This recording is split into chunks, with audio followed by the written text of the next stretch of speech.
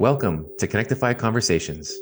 My name is Devin Simonson, and I'm the CMO at Kinectify. Our mission is to share the experience, expertise, and insights from gaming industry leaders that comes from years navigating the complexities and impact of compliance. On this episode, we have our special guest, former Chief Compliance Officer at WAGr, Lemmer. Lemmer. I'm Chief Compliance Officer and Head of Operations at WAGr, which is an upstart operator based out of Tennessee. And I'm here to talk about my experiences and anything else I can opine on relating to my role in this industry. And the Business Development Director at Kinectify, Topchi. I'm Sean Topchi. I'm the Director of Business Development for Kinectify. And I'm here as well to pick Lauren's brain and see what her career path has been like, transitioning from banking to gaming, and what the world of compliance looks like, especially in a startup company.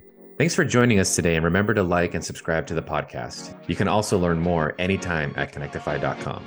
That's KINECTIFY.com.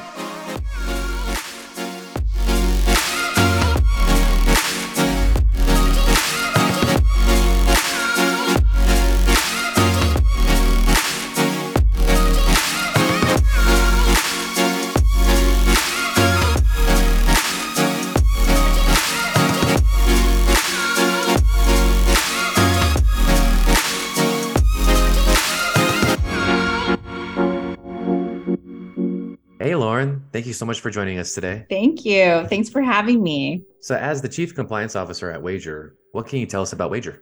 Yeah, so WAGr went live over a year ago in Tennessee. And so what WAGr is and how it's different from what your traditional sportsbook is it's essentially P2P. So instead of betting against the house, we actually pair you up with other individuals taking the other side of the bet. So we're unique in that, just looking at from a sportsbook perspective, we're agnostic to the outcome of an event. We're simply matching people. So, from a revenue recognition standpoint, we recognize revenue from, taking some juice off of the transaction itself, but, we're agnostic to how a game actually ends. But what makes WAGr particularly fun is, obviously there's this P2P element where you're betting against an individual, but you also have all sorts of social features where you can kind of talk trash on the app, respond and see what your friends are betting on.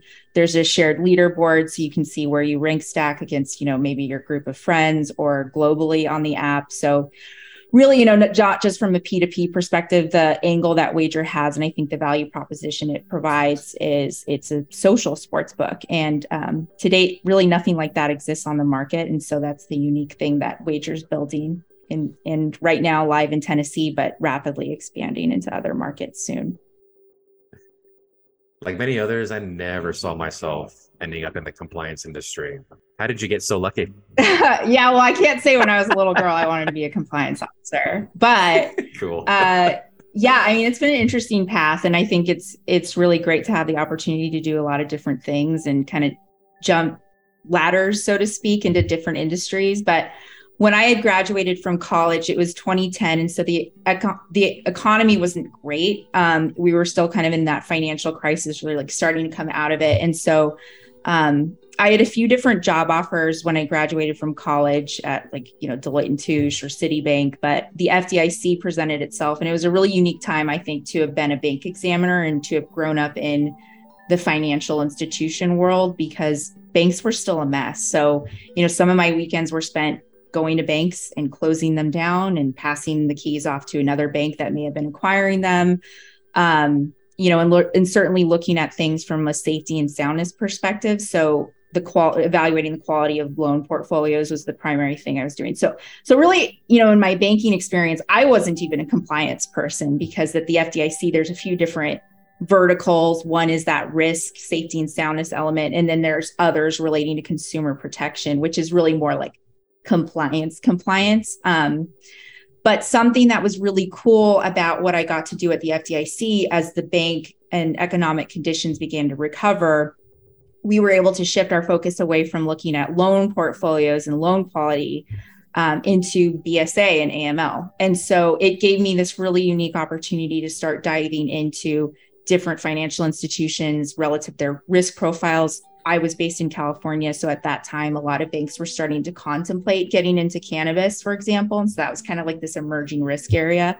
But really, yeah, started to kind of get into the BSA and AML world. And so part of that, and some of my highlights of my career at the FDIC was I would start to work on putting together enforcement actions for banks. So banks that needed some help and needed kind of a blueprint of how to remediate any sort of AML deficiencies we'd identified, I'd be part of that work. And then it translated into me starting to get hired by banks who were going through enforcement actions. So kind of flipping to the other side of the table from being kind of the enforcer to, quarterbacking kind of big remediation initiatives. So a lot of my career, if I were to put it into like one word, was being a fixer. So, I'd be hired to fix, build, fix, rinse, lather, repeat. And it was just, a great experience. And, I got the opportunity to learn a lot of different things and build planes while flying them and working in a pretty dynamic environment. Then, of course, that led into WAGr, which, as WAGr is not a bank. They are almost the opposite of that. They're a mobile sportsbook operator, like I mentioned earlier. So very different on the surface. But as you all know, as compliance professionals, casinos, gambling entities, they really have a lot of the same rules of engagement as banks, particularly when it comes to the Bank Secrecy Act. So when that opportunity presented itself, it was really exciting to me because at that point, WAGr had not yet launched. It had not even gotten its first gaming license yet. So I viewed that opportunity to not be a fixer, but actually a builder. So I took all of the lessons I had learned from my career at that point, good things, bad things. Obviously I've made mistakes along the way. I've seen other people make mistakes. And so being able to take all of those experiences and applying them to building a compliance program from the ground up at WAGr, being responsible gaming plans, AML programs, compliance policies, internal controls, just everything was kind of the culmination of everything I had learned from my banking days. So that's how I ended up in gaming. And I guess, spoiler alert, I'm never going back to banking, but gaming is like the most fun industry. It's a very small world in gaming. And so it's really great to be able to collaborate with partners like you all and talk through, topics like I know we'll end up talking about today. But gaming is just great. It's the Wild West right now. I've only ever been in gaming, and at this point, I can't ever see myself leaving. I also grew up in Vegas around it, have always been fascinated by it. I mean, geez, we were like hosting poker tournaments at people's houses when we were like 12, 13 years old. Yeah.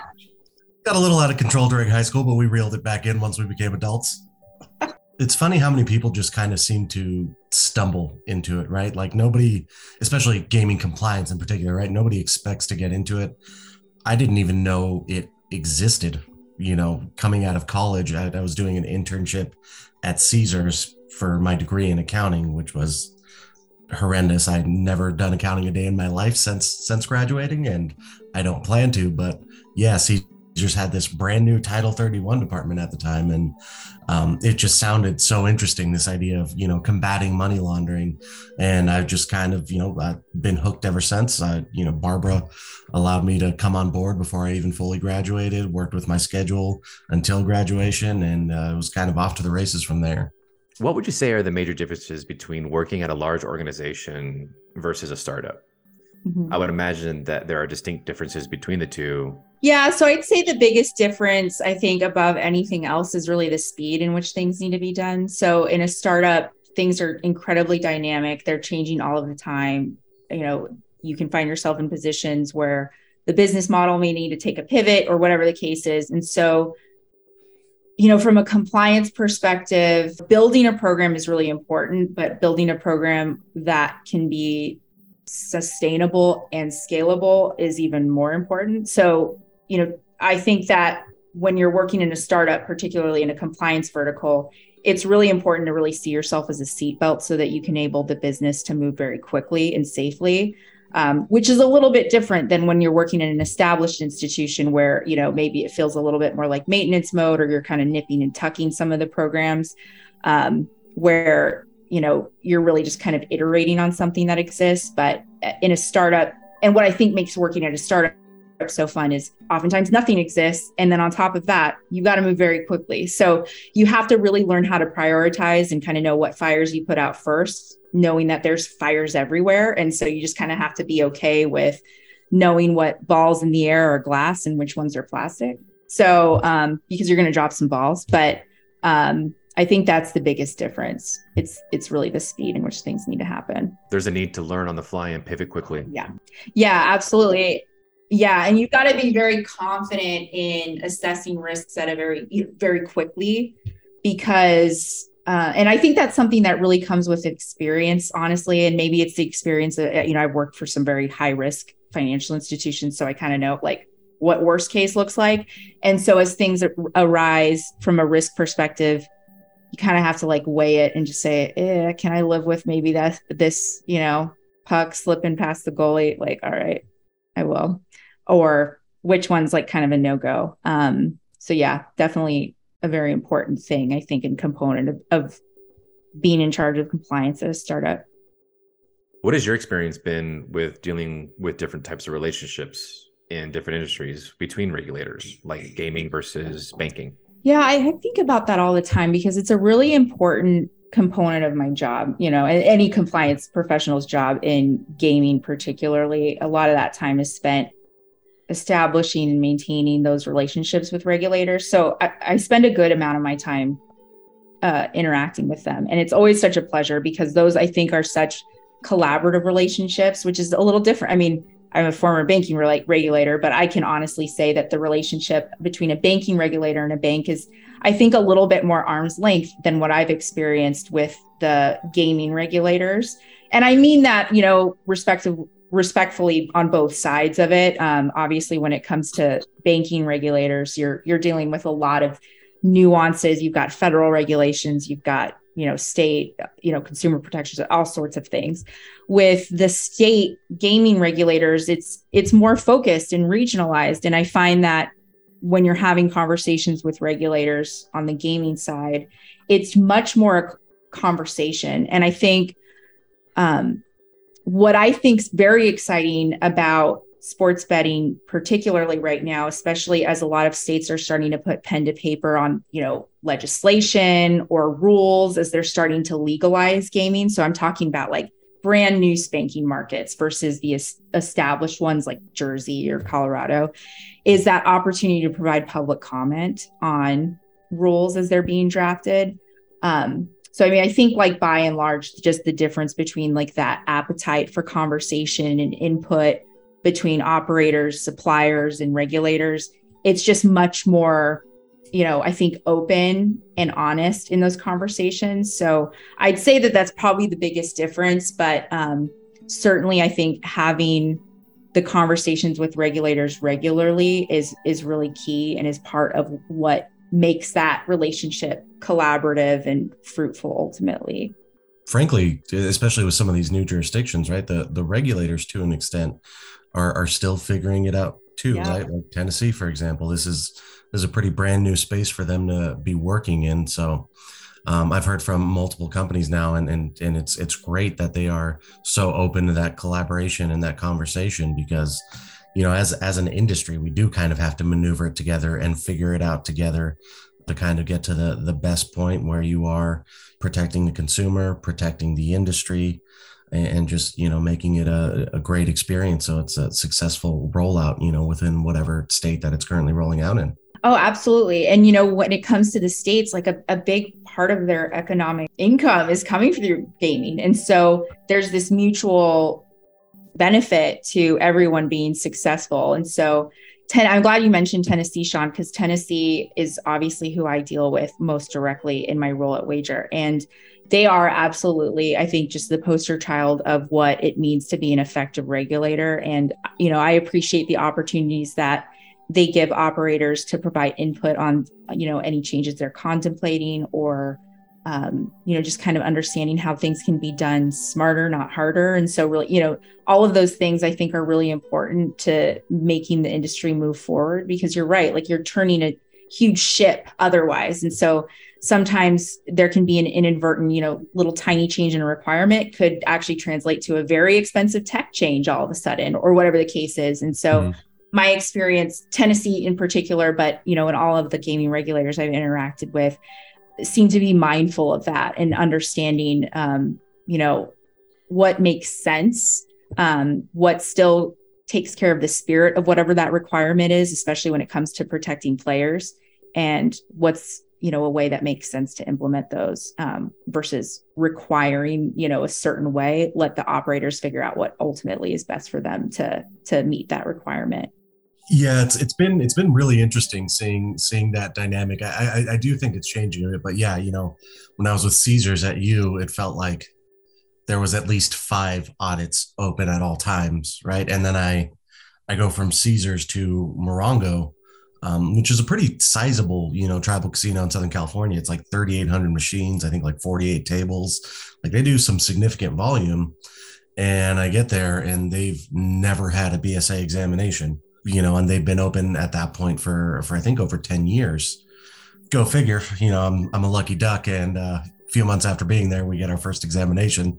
But fortunately, things went well there. But now I'm starting to see where, even some of the smaller players are starting to get attention from the IRS. And I think post-COVID, the IRS has had a pretty big hiring push. So one of the last gigs I was on before I came to Kinectify, it was a small little, I think like 350 slot machine, 7-table casino going under a BSA examination. And I've heard more and more examples of that now. So I think that era of it just being, the MGMs and Caesars of the world getting looked at is over, and they're trying to spread that net more across, all size of enterprises within the casino industry. And so I'll be curious to see, once those examinations start hitting iGaming as well, because it's a different ball game, but also from a regulator standpoint, gaming's been around for a long time. So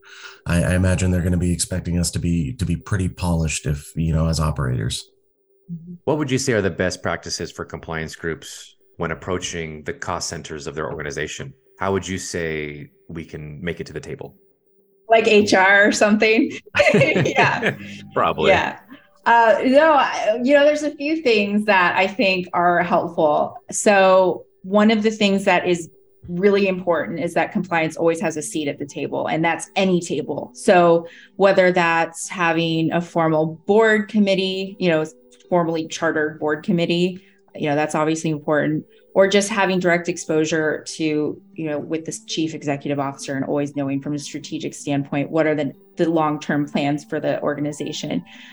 That's important because when you know and understand that early on, you can start to opine and provide any sort of initial feedback, or say, hey, let's chill out on that. Let's take this back, do a mini risk assessment, see what we're looking at, whatever the case is. But I do find when you're having those conversations early and often, it's much better than, oh, wait, I just heard that they're about to roll out this feature and I haven't even looked at this. I'm pretty sure this isn't legal. Like, it's way easier to have those conversations earlier on. And so I've been really lucky at WAGr because that's been something that's been prioritized from very early on. And so I know I have a seat at that table, and I have a very loud voice at that table. And so I have that opportunity to, rather than say no, I can say yes, but, and then we can have that conversation from there. And so I find that people are more receptive to that. So I think from a broad perspective, that's really important. In terms of being viewed as a cost center that provides value, since compliance is really just a cost center, I do find tremendous value in the risk assessment process. And so you all know that risk assessments are key and core to, what we do from a compliance standpoint, and understanding how we prioritize what control measures we want to put in to mitigate the risk and keep our risk profile to a manageable level. So obviously from that perspective, very important. But what I think that risk assessments are really, in the way that I approach them, is that they're just a story. It's a story of the organization. It's a story of what they've done, what they look like right now, to what are the long-term plans. And so if it's approached that way, I think that there's a lot of business insights that can be drawn from that. So Specifically, some of the key components to risk assessment are, what's your customer profile look like from a portfolio perspective? What are your geographic locations? In the WAGr example, obviously we're only in Tennessee, but what's interesting is to know, where are players based? Is it a bunch of tourists going into Nashville for a bachelorette party, or is it, a bunch of college students at University of Tennessee? And then you also have kind of payment risks, kind of your more traditional risks that you see, but payment risks, product offerings, and, what kind of wagering types do you offer? But what I think is really important, and I think it's important to share as a compliance officer writing risk assessment with your business partners who sit on the commercial side, is providing those insights from the risk assessment. And so I think the most valuable thing is information about our players. And I mean that from a macro perspective. Different learnings. And I'm kind of just sharing some information that we've learned from our player base at WAGr is, we've always kind of focused on Nashville, for example. Nashville's a big city in Tennessee. But guess what? If you actually look at our data and the customers we have a lot of players outside of Nashville. So what does that tell, me from a risk perspective? Not a lot. I mean, somebody who's in Nashville is not that different to me than somebody who's in Chattanooga. But from a commercial perspective, it provides some insights as to, where do we deploy our marketing budget? Maybe we've kind of like exhausted Nashville. Maybe people in Memphis want some love. So let's start going to Memphis and, marketing to them. They seem to like our product, or whatever the case is. And so, I think it's important that compliance professionals are proud of their work, but they don't just keep it to their vertical. I think it's important to do dog and pony shows internally and show them, show your colleagues within your organization, like, here's what we found, here's what we're learning. Here's where we think we're going. And, here's where that data that we have right now may inform how we get where we're going. So I find that's a really effective way to kind of cross the line, so to speak, from being kind of just an annoying cost center to really providing value. And I think that really, that dog and pony show aspect that you're talking about, I think that's really important in having that communication and collaboration. So you do have that seat at the table. So you're recognized as a voice in the organization. I mean, in brick and mortar, that's definitely a challenge that happens often, is having an active seat at the table. And, you're getting blindsided by products being rolled out. And instead of, being a seatbelt, now you're more of a roll cage, because they just put in some kind of, cashless wagering at the tables, and you have no patron information, just like 4 digits of a debit card number and the time that they did it and the table that they did it at. Yeah. But it's fortunate that in iGaming, I think that you've gotten, you have these dedicated product teams now. Also, there seems to be so much more open collaboration with compliance, where fortunately that's not as much of an issue. So you can get ahead of it and be, a business enabler and not be putting up, those roadblocks all the time. Yeah, you're absolutely right. And you nailed it. Like, I think a lot of times risk assessments are viewed as this like check the box exercise of like, I got to do it. All right, let me do it real quick. And then, it does sit on a shelf once it gets, board approval, whatever the case is. Back in my bank examination days, I was taught very early on from, one of my mentors was, first thing you do when you get into a bank for a bank examination, other than find the break room for the free coffee, is to read the risk assessment, and that was even when I'm just looking at loans, like not even looking at any of the AML information, but because the risk assessment is kind of the best way to get a snapshot of what the institution is up to.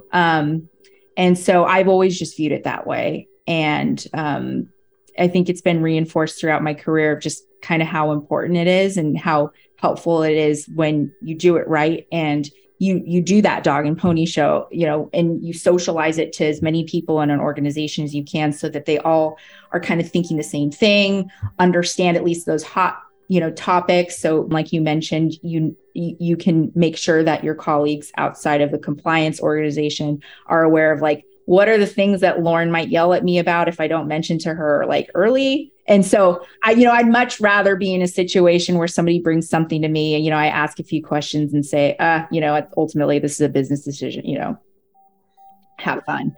I'd much rather be in that position than, okay, tell me what happened, who knew what, when, where, sort of thing. So I think to the extent that you just are always talking about it in the open, it's important. So I think the risk assessment is kind of the best way to do that. It gives you like an actual artifact to, tell people like, here's our story. Here's where we sit. Do we have our seatbelts on or not, right? Right. Seatbelts are important. That being said, you certainly need good people for your compliance team. What are your thoughts on finding candidates when it seems a lot harder and harder to get someone that you need, especially in such a niche labor shortage? Yeah, I think that's true. Unemployment is really low right now, which is good. But it does present some interesting opportunities, particularly for gaming compliance professionals. So, mobile sports books, it's still this, blossoming industry. And so not a lot of folks have had direct experience working in compliance for a sportsbook operator. And so I'm speaking from that perspective because I know, Sean, like you mentioned, gaming has been around for a long time, but the digital sportsbook era is very new still. It's new for a lot of states. And so for folks who have had any experience in that world, they are very, very sought after, especially when you look at different players that are starting to get into the space from an operator perspective, suppliers even too, since they're kind of swimming in the same pool. They've got to speak that language as well and establish those regulatory relationships. So I think from that perspective, in terms of making sure you're keeping people, because you don't want to lose that talent that you have to other operators, it's really important. And this is really just a broad leadership approach that I take is keep your people happy, give them projects, keep them engaged, keep them loyal to you and the organization, and they won't look outside. I think that's, very key. And so my career has been made up of circumstances in which people have given me those opportunities, and I've forever been loyal to them, and they've always kept me happy in those organizations. And so that's generally how I manage and lead within my organization. But then from a hiring perspective, there's this amazing pool of talent out there of people who have worked in compliance, maybe in banking, and it's not hard to find people who are into sports. It's not hard to find people who are into betting. So when you mix that together with anyone from a compliance background, even in traditional banking, they're also very attractive to a sports book. And so that's a similar path, obviously, like I took. And then, one of my colleagues at WAGr who works in the compliance team, he took a very similar path. And, I got to say it translates great. And he's, a wonderful employee and teammate and colleague. And it's because that background he has, but it's in large part because the labor market is in a place that people, have options and they're not afraid to look around. So, it's great for hiring, scary to keep talent, but, you kind of just have to manage through that and make sure you keep your people happy and, and similarly, make sure you support them if they find another opportunity that might, lead them to a path that they want to be on. I really like how this, this introduction of iGaming, online sports betting has kind of leveled the playing field for hiring and for somebody looking for a job. I feel like as a compliance person, you have more power than you've ever had. I mean, having come up through the industry, right? Compliance probably not the best paying job you've ever seen. I wasn't signing massive contracts at Caesars Entertainment, but now that you're, in this online space where you don't have to be even in the same jurisdiction, right? You're working for WAGr in Tennessee and you're in Texas. Yeah. It doesn't matter whether the startup's in Tennessee or New Jersey or Vegas or, Oklahoma, if and when they, approve it, you can get talent from anywhere now if you have that remote work environment. So the competition field is so much larger now. So those rural, brick and mortars they have online, they're not facing those same challenges anymore. If they offer good pay, good benefits, great opportunities, they can get the same level of talent that a BetMGM or a PointsBet or a FanDuel can get as well. And I just like the power that's put into the hands of, the employee, not just the employer, as well as, you can demand a little better pay now too, which isn't a bad thing in this, ever expanding inflation that we seem to have right now. With these hiring challenges, especially for gaming startups, what do you see companies doing in order to keep things going? Yeah, I do foresee a lot of consolidation in the business. So, obviously working in a highly regulated space, presents challenges, but it's also a really expensive business to be in from an operator perspective. So I'm starting to see just, from my friends in the industry who had started sports books. And so really were kind of B2C, they were true sports books. Some of them I'm starting to see, obviously get acquired or move to more B2B. And so they're moving more the supplier route or, making their tech something that's licensable by operating sports books. And, obviously I know you're all so plugged into books and how, notorious the marketing spend has been recently. It's just this, it's been this just crazy battle of just unsustainable marketing spend. So the little guys are not going to be able to compete with that. And, of course, that marketing spend, like I mentioned, is unsustainable. So at some point that will dry up. But even still to capture the eyeballs or, fingertips of those mobile sports bettors, take some coin. So, it'll be interesting to see how the startups navigate through that. I mean, obviously, a lot of startups have benefited from an environment where it's been, I wouldn't say easy to raise money, but it's not that way anymore. It's very hard to raise money right now in this climate. So it might make some sports books look, differently at their business model and see kind of what makes the most sense long-term for their success. Depending on the jurisdiction you're trying to get into now, it's almost impossible for some startups. I mean, you talk about trying to go into an Illinois, I think the online only license is $20 million. I mean, you're basically ensuring you're ensuring there's no startup that gets into it. So, unfortunately, in some markets, the regulation or the requirements is pushing towards that consolidation, which I personally like to see that competition, but it does seem to be naturally the way things will go. Definitely. And it's too bad because it does, change the level of innovation, perhaps. I am starting to see some states, and you're all familiar with it too, but Maryland is a really great example of Maryland, I think, has really made a concerted effort to expand the sports book operator, pool. And so obviously they're not live yet. I think they've just moved into accepting applications, but they have a really high cap on sportsbook operator licenses that they'll hand out, which is great, as opposed to like the examples like you mentioned, Sean, where it's like, well, yeah, de facto, it's only going to be the big guys who get a license in certain states.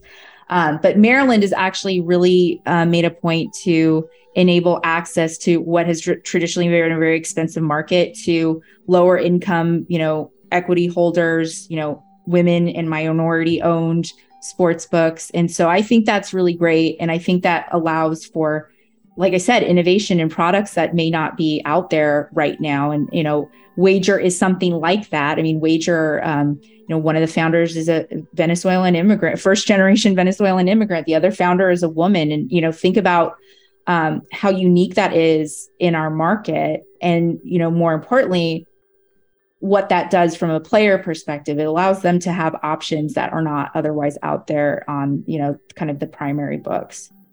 So do you see consolidation happening largely for the purposes of player acquisition or absorbing the uniqueness of a particular operator? I think it's both. That's a great question. I think customer data and information on players is highly, highly valuable. And I think we see that because we're starting to see, we've seen the operators spend tons of money to acquire customers. And what does that give them? Data on those customers. So they start to know exactly how Joe likes to bet and what teams he likes to bet on or whatever the case is. And so when it comes to customer data, I think that's truly an asset that can sit on the balance sheet in terms of just having the insight on, just player behavior. So to your point in question, Ben, I think that the customer acquisition piece is a really big part of it. And I do think secondarily, I think that the tech that is being built is also very attractive. So a lot of books are on kind of the primary, 4 or 5 sports betting platforms. Like you got the Canby, you got the SB Tech, which I know has been acquired since, but those examples. And so I've noticed a lot of startups are building their homegrown tech, which I think is really cool. Obviously that's a harder path to take because you're starting from scratch, but what does that do? That also gives the tech to sit on your balance sheet as well. And that's your tech that you can patent or whatever the case is. And so I think that, those are really 2 big components that would drive for M&As of probably the smaller operators. So that's what I see being the drivers there. I'm curious what your take is on, you've got all of your sports betting entities, but WAGr a little bit is unique, like you said, in that peer-to-peer. And then you've got this idea of betting exchange where betting exchanges are just, they're taking that rake and allowing players to wager against each other. What do you feel like the growth is going to be for the betting exchanges? How successful do you think that's going to be? Because as a bettor, we get to keep more of our money that way. And I say that as someone who does a lot of sports wagering, but seeing it having a hard time kind of really cracking into the market. I'm curious what your thoughts are on that and what you think the path is going to be.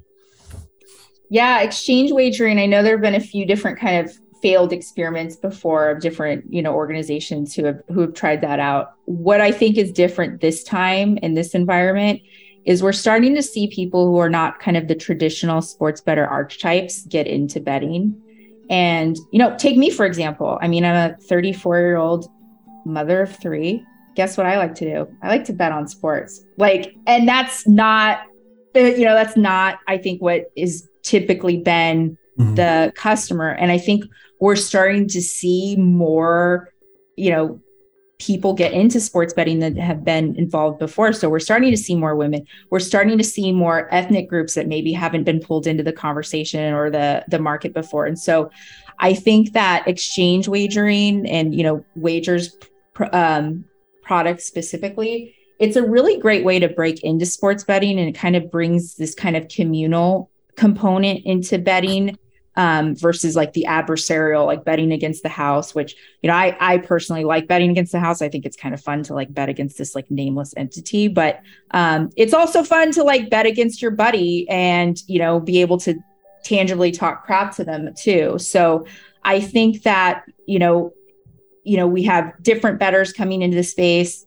We have younger bettors. You're talking about people who had grown up on the internet and, lived through COVID and, learned how to interact, solely with people through the internet, all of those things. And so I think it's just ripening the market for, this might be the time for exchange wagering to actually take off in a way that it's here to stay. I really like what you said about, you're seeing different demographics coming into betting as well. Much larger population of females betting, but yeah, also ethnic groups. And there's starting to be companies out there who are recognizing that, maybe not even directly in gaming. Like I think Sleeper, the fantasy app, they kind of targeted that female population and they've done really well like that. And now you've got companies like Jefebet and Fifth Street Gaming, where they're targeting that Latino population, which is, it's now a very massive population within the United States. And I feel like so much of sports betting had been geared towards, football season and, like the Super Bowls, obviously the mother of all betting days, and then maybe March Madness. But, for these other ethnic groups, there's so many other sports that we're interested in. So I'm really excited to see what models like Jefebet do. And now they're, I think, opening up Ojos Locos, which is like a big El Paso chain, just to really cater to that market. And I'm curious to see what that starts to look like. Obviously, I'd expect to see a lot more soccer, a lot more boxing. And I think it's, great timing to start to target that market, especially with the World Cup coming up. But it's just going to be fascinating to see that growth and starting to tap into those other markets.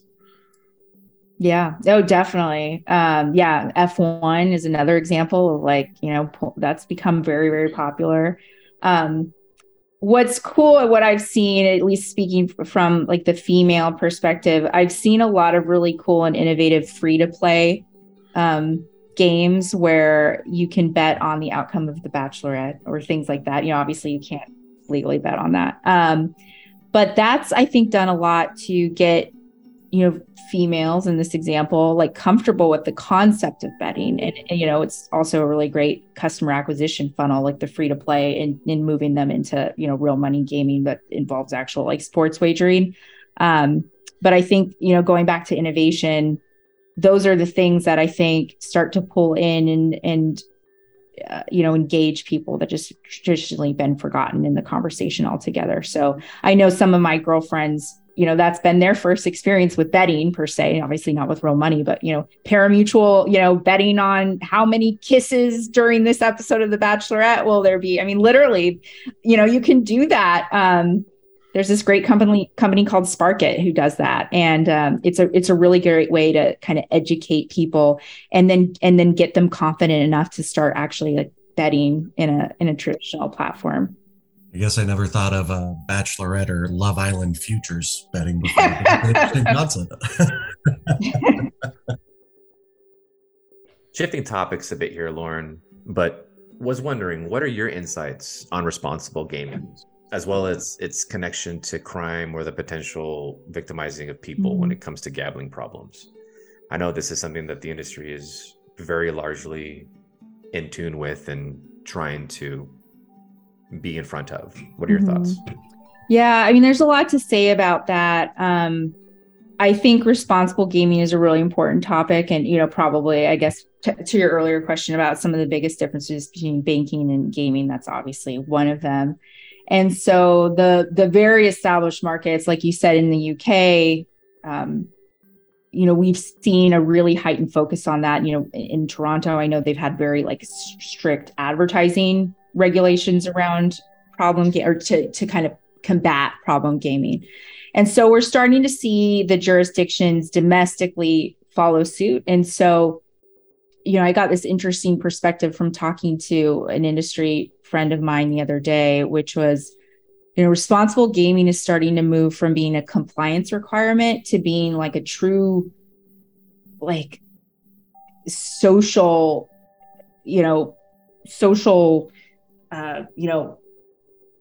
point that the gaming organizations need to make of, making sure that they're out there and making sure that they're providing resources to players that, go beyond maybe what the regulations require relating to, self-excluded players, and allowing for tools to cool off, tools for deposit limits, all those things. But even more so than offering those options, making sure that players know that those options are there, that they're not just buried in a screen. And so, I think we've seen a lot of different marketing campaigns around it as well, during football games. I mean, during like primetime football games, I'm seeing, the Manning brothers talk about it. And I think that's incredible.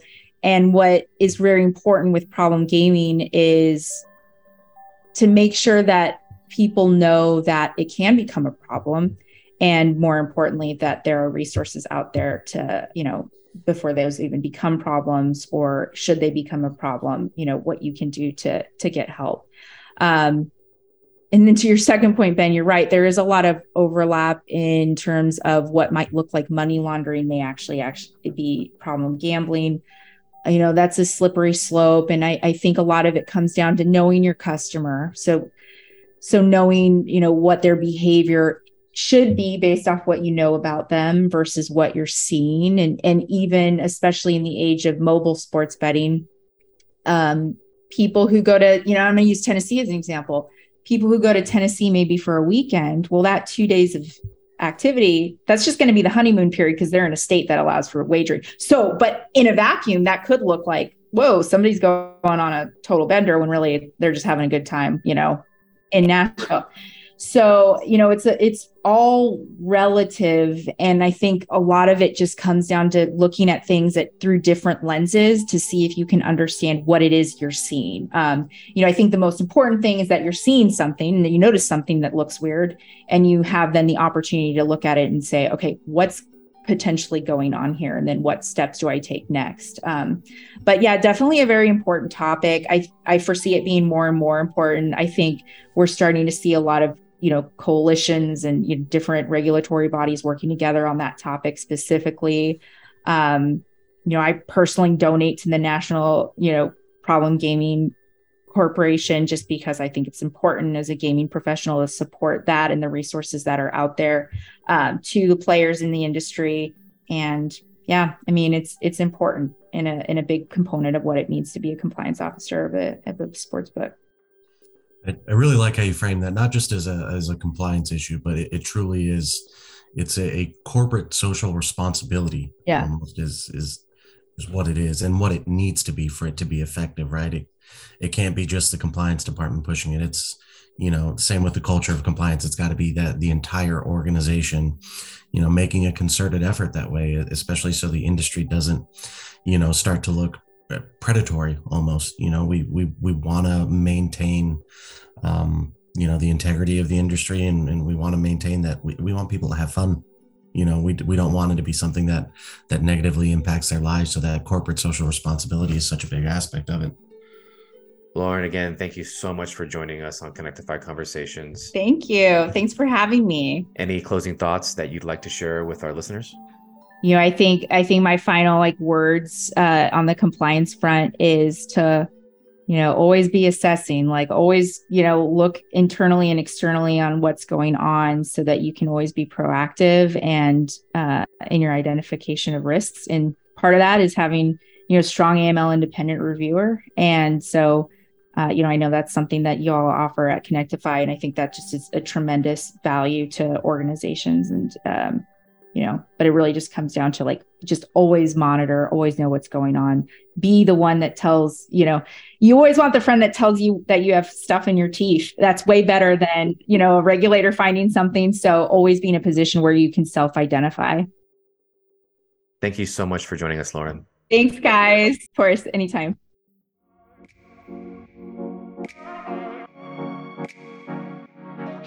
Thanks again for joining myself, Devin Simonson, Sean Topchi, and our special guest, Lauren Lemmer.